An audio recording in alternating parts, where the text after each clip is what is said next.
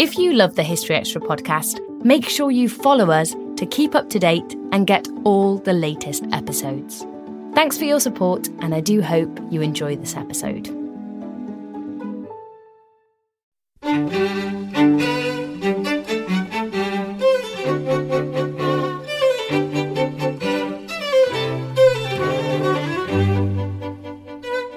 Hello, you're listening to BBC History Magazine's weekly podcast. I'm Dave Musgrove, the editor of the magazine, and this is the third of our September 2011 editions.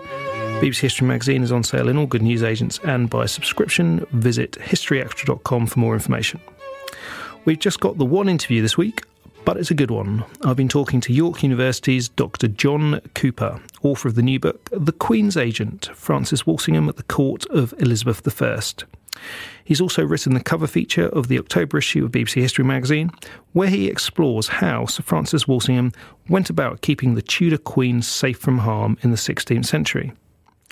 Elizabeth was a Protestant queen in the charged atmosphere following the Reformation, and she faced threats particularly from Catholic agents who wanted a return to the Catholic way of worship.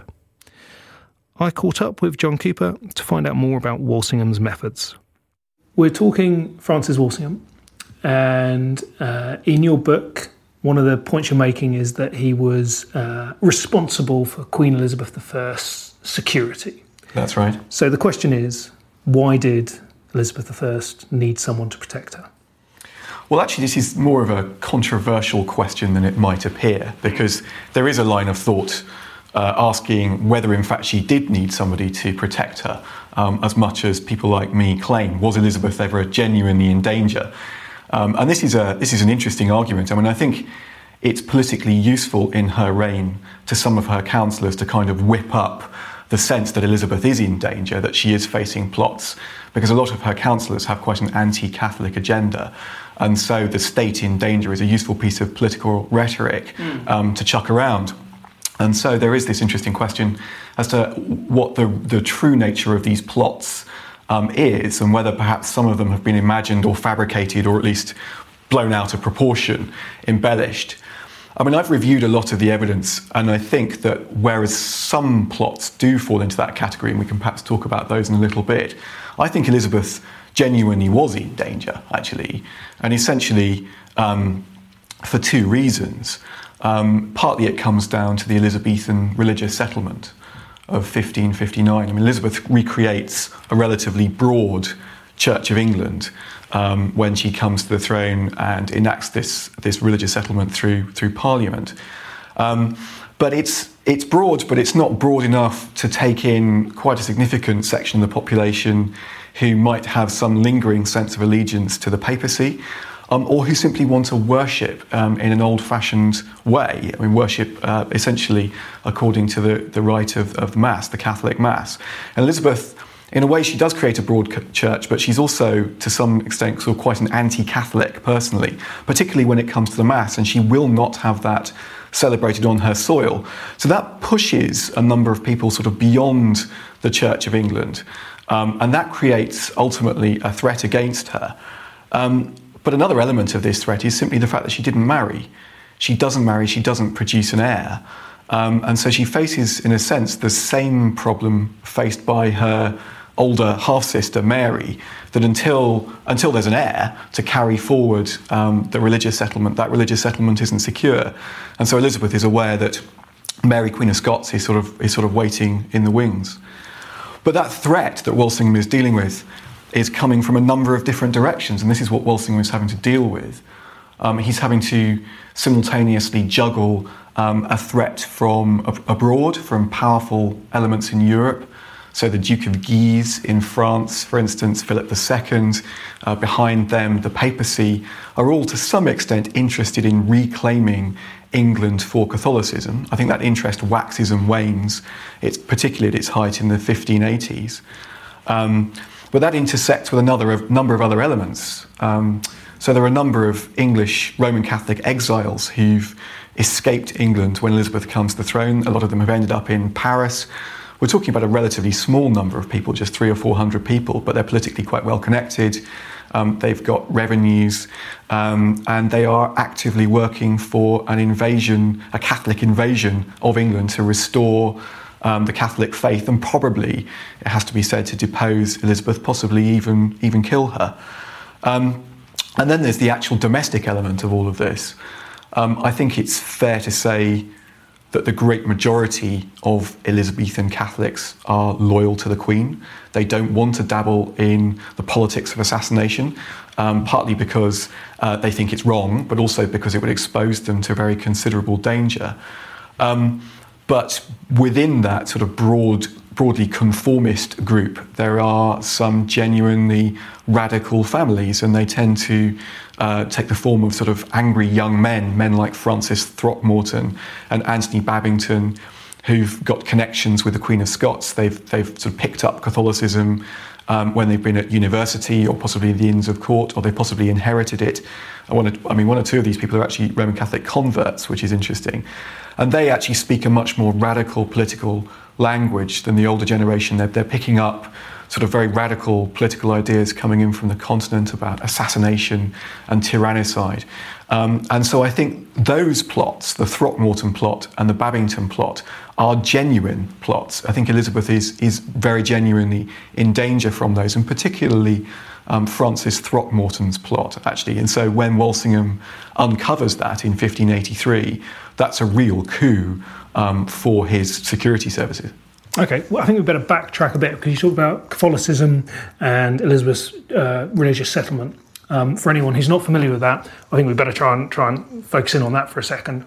So Elizabeth came to the throne in 1558 following her half-sister Mary, and Mary had brought back Catholicism after the start of the Protestant Reformation under Henry VIII and Edward VI, who preceded her, but then Elizabeth changed it all back when she came to the throne. Is that a fair summation? Yeah, that's a fair summation. I mean, of course, Elizabeth inherits a very mixed religious setup. I mean, so there has been a very radical Protestant Reformation during the reign of her half-brother Edward, but then that's followed by a restoration of Catholicism under Mary. Now, historians are quite contested about whether to use that word restoration or not, because to some extent Mary is not simply restoring something that had gone before, she's reforming it in the process.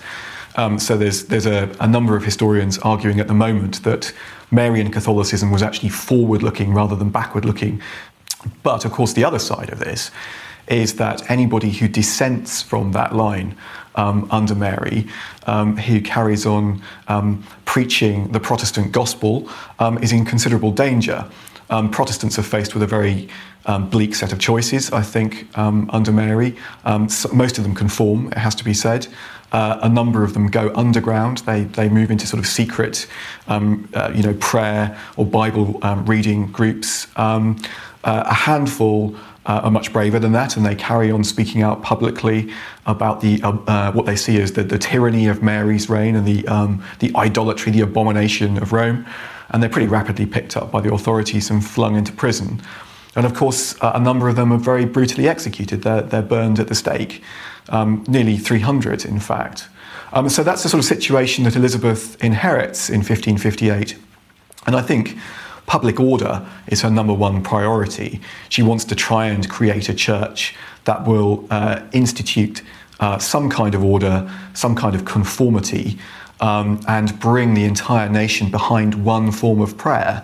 And that is what the Common in the Book of Common Prayer really means. She wants to reunite the country, I think. And of course, we know in the long run that she's phenomenally successful in that the Elizabethan church settlement more or less survives the reign. It's then inherited by the early Stuarts. It, of course, disappears during the Civil War, the interregnum Commonwealth period, but it's largely reinstituted in 1662. And the Book of Common Prayer, remains the historic formulary of the faith of the Church of England to this day. So at one level, that's a very successful religious settlement. But it does leave a number of groups isolated and increasingly angry. At least that's the situation until the mid-1570s, and then something very interesting starts to happen.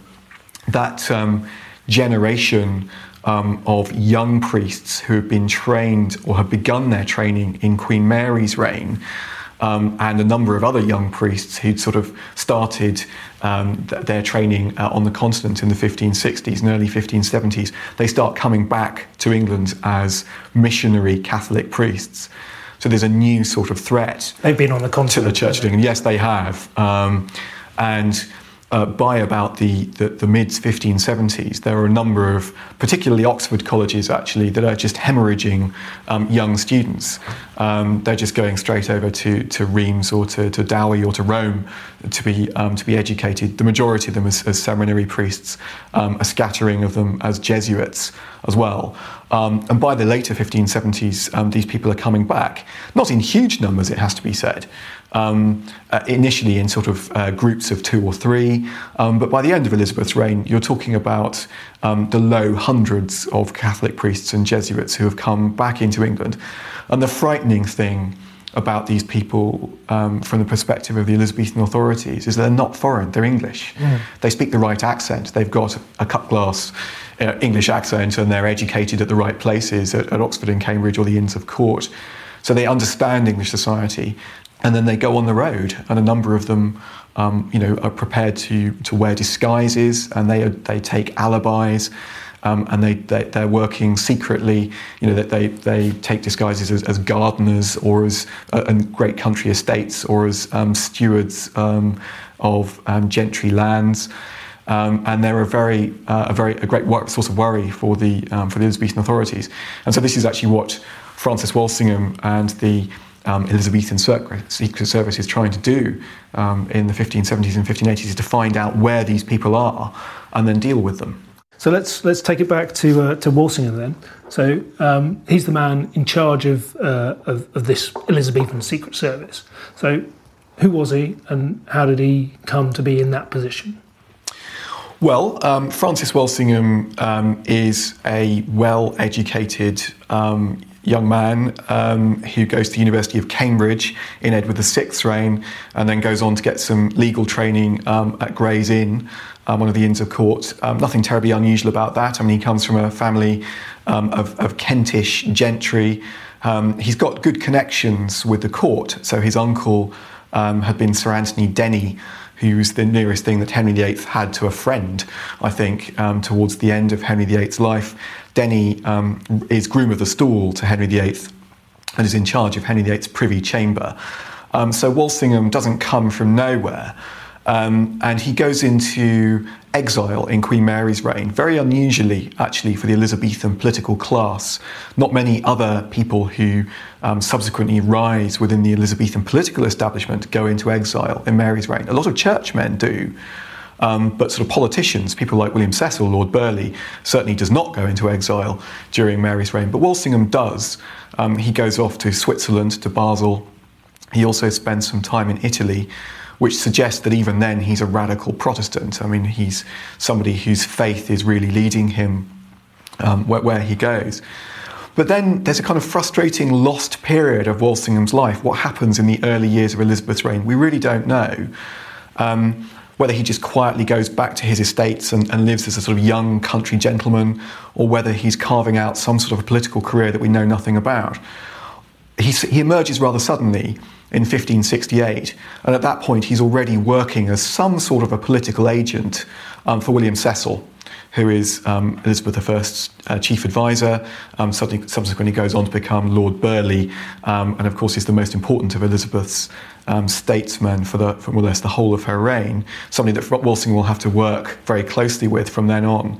And Walsingham is involved in this sort of intelligence work. He reports on a very bizarre plot called the Ridolfi plot, which historians still haven't really got to the bottom of, focusing on a Florentine banker called Roberto di Ridolfi. And we still can't work out, or at least I can't work out entirely, who Ridolfi was working for, whether he is working for the Pope to restore Catholicism in England, or whether he only says he's working for the Pope and he's actually working for Lord Burleigh and Francis Walsingham. But what is clear is that Walsingham actually interrogates Ridolfi in his own house. And that seems to be a kind of passport for Walsingham into the world of the Secret Service, and gets him noticed at court. And at that point, Cecil recommends him for higher office, and he gets made ambassador to France. So he spends a couple of years in Paris as Elizabeth's ambassador to the French court. It's while he's there that he witnesses the St. Bartholomew's Day massacre of Protestants, which I think, now we're already talking about a man who is a very advanced Protestant, but I think a St. Bartholomew's Day massacre really wounds Walsingham and sort of confirms in him a sort of Protestant worldview, that Catholicism is a danger to the future existence of true religion, that it's not only offensive, it's actually a form of tyranny, and it's going to snuff out the true religion. When Walsingham comes back from his stint as ambassador, he becomes principal secretary to the Queen. And what does that mean? Well, it means literally that. He is her secretary, so he receives all of the correspondence coming in to Elizabeth, and he is responsible for the correspondence going out from Elizabeth, which makes him sound like a humble functionary. But of course, it means he controls basically what Elizabeth reads, and which sort of diplomatic exchanges she gets to learn about first. And when he presents this material to the Queen, he puts a spin on it. And he's also sort of responsible for, to some extent, for Elizabeth's voice to her ambassadors and to other members of government. And it also denotes a role in Parliament as well. The Privy Council, and Walsingham is a Privy Councillor as well as being Principal Secretary. The Privy Council is Elizabeth's principal voice in the House of Commons. And so it involves a number of things. It involves day-to-day contact with the Queen. It involves hammering out policy on the Privy Council, and it also involves kind of manipulating the House of Commons to accept the government line. So that's really what he's doing in the 1570s. Much of the time he's involved in policy, he's involved in a great deal of foreign policy manoeuvring. He's very much concerned with the issue of the Queen's marriage, with suitors, particularly French suitors. And Walsingham speaks fluent French and has, as I've mentioned earlier, a lot of French experience. And in his own way, he's actually quite pro-French, even though he's sort of anti-Catholic. So he's the man who's dealing much of the time with Elizabeth's sort of on-off relationship. First of all, with the Duke of Anjou, and then with Anjou's younger brother, the Duke of Alençon, who confusingly is then later known as the Duke of Anjou. So Walsingham is dealing with that, and one of the interesting things I've been trying to do in this book is actually sort of sort out, at least in my own head, what Francis Walsingham thinks about the Queen getting married, whether he does want her to get married or doesn't want her to get married. But then by the early 1580s, the international situation is becoming a lot more dangerous. Philip II is, I think, starting to get serious about restoring Catholicism in England. He's starting to assemble a naval force that would be capable of launching an armada against England. Philip II notoriously makes a series of agreements with other Catholic powers, particularly the Guise family in France, that mean that you could get a kind of sort of a Catholic international force potentially mustering against England with a blessing from the Pope. And so by the early 1580s, Walsingham is really forced to deal with that. And so it's that period of the sort of around about 1582 to 1587 where the majority of his work as a spy master, identifying these plots, infiltrating them, breaking them, and then ultimately, of course, famously seeing Mary Queen of Scots through to execution in 1587. That's, if we're looking for Walsingham, the spy master, that's the period that we're looking at, the 1580s. Previously, his career has taken a rather different form. It's been much more sort of Walsingham the ambassador, Walsingham the politician, and Walsingham the sort of Protestant. But then that was sort of the apogee of his sort of Secret Service career, you were saying, in 1587. What was he doing before that? What were these dark arts that you referred to? What sort of techniques was he employing to keep Elizabeth safe? Well, I think, as I say in the BBC History Magazine article, I mean, I think one of the things that has surprised me most about Francis Walsingham is not his ability to recruit agents who are willing to work for him for money. I don't think that's particularly surprising. What does surprise me is the way that he's able to turn or recruit agents who are actually Catholic themselves, to recruit people from deep within the Catholic community, including several Catholic priests. Now, you wonder, what these people thought they were doing, whether they have genuinely converted to Protestantism, and they maintain their cover as Catholic priests while secretly having converted to Protestantism.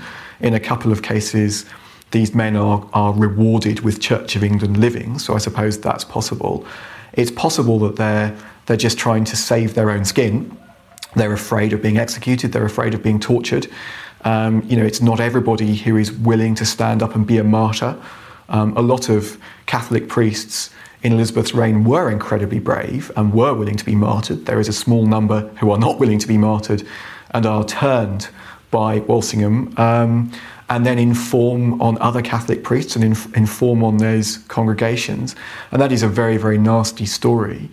Other things that Walsingham is doing, he's experimenting with secret ink. We know about that because one of his agents, who's obviously got a degree of competence in chemistry, it sends him recipes for secret ink. He's very, very fluent in languages, Walsingham, and he recognises other people who are so. And one of the more famous of his agents, because of his role in the Babington plot, is somebody called Thomas Phillips.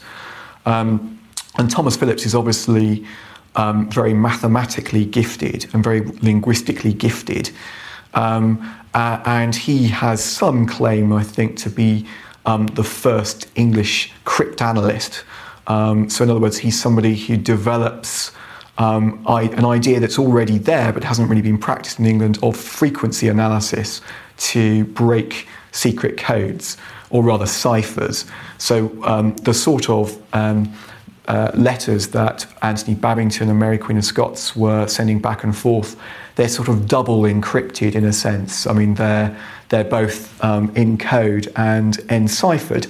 And it's very difficult to break that until you develop a system of sort of frequency analysis, which sort of works on the frequency within which certain letters appear in the English alphabet. So obviously A and E appear very frequently, and S's and T's rather less frequently, and Z's and X's very infrequently.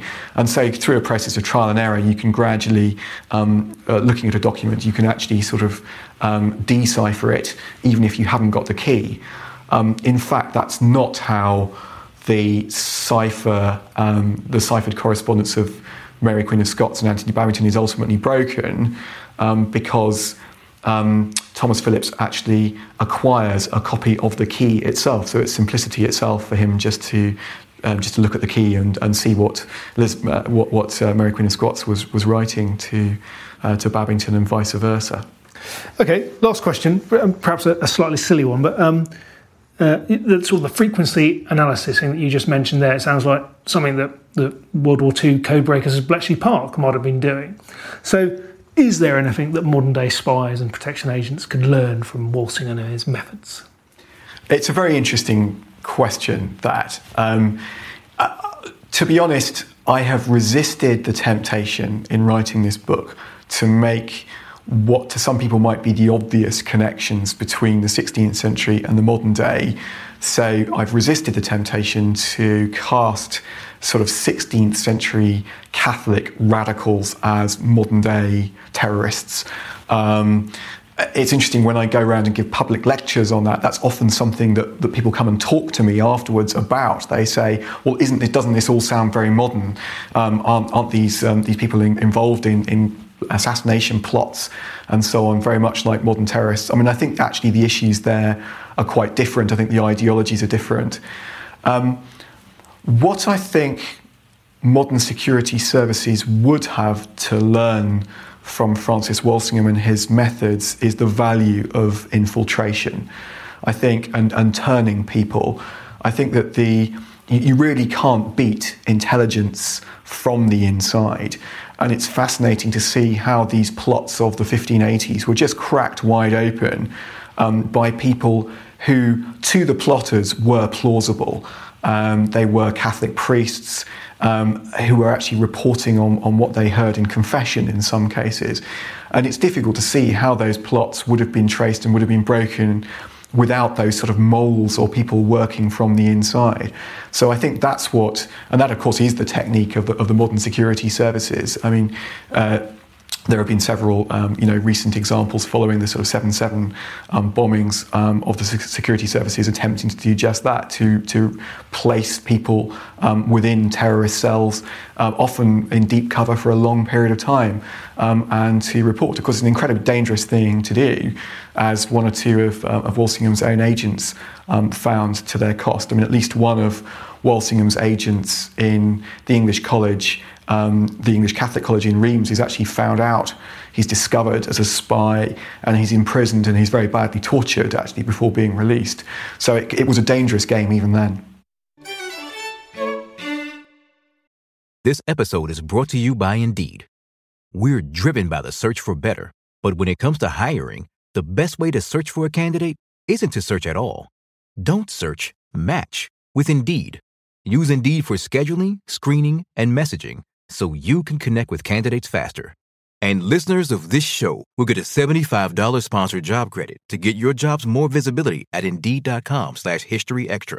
Just go to Indeed.com/HistoryExtra right now and support our show by saying you heard about Indeed on this podcast. Terms and conditions apply. Need to hire? You need Indeed. We don't always realize just how much our negative thoughts and experiences stick with us and weigh us down. You may find your brain constantly running through a highlight reel of bad moments. That comment your friend made last week that hurt your feelings. That frustrating thing your mum does. Or that silly thing you said in a meeting. Maybe it's time to get it all off your chest. Whether it's a tiny annoyance or something much bigger, talking about it can give you some relief and lead you to a potential solution. That's where therapy comes in. It's a safe space to share whatever's weighing you down and learn to process it, so your internal highlight reel can focus on the good stuff. And BetterHelp offers affordable online therapy on a schedule that works for you. Connect with a licensed therapist by text, phone, or video call. Start the process in minutes and switch therapists anytime. Let it out with BetterHelp. Visit betterhelp.com/historyextra today to get 10% off your first month. That's BetterHelp, HELP.com/historyextra. That was John Cooper of York University. You can read his piece on Francis Walsingham in the October issue of BBC History magazine, and his book, The Queen's Agent, Francis Walsingham at the Court of Elizabeth I, is published now by Faber and Faber. Do you get in touch if you've got anything you want to tell us about the podcast, particularly if you've got any ideas about how we can make it better? Email us at podcast@historyextra.com or get in touch by Twitter, twitter.com/historyextra or facebook.com/historyextra. Next week, we'll be talking about the East India Company and hearing about Admiral Nelson. Don't miss it, I implore you.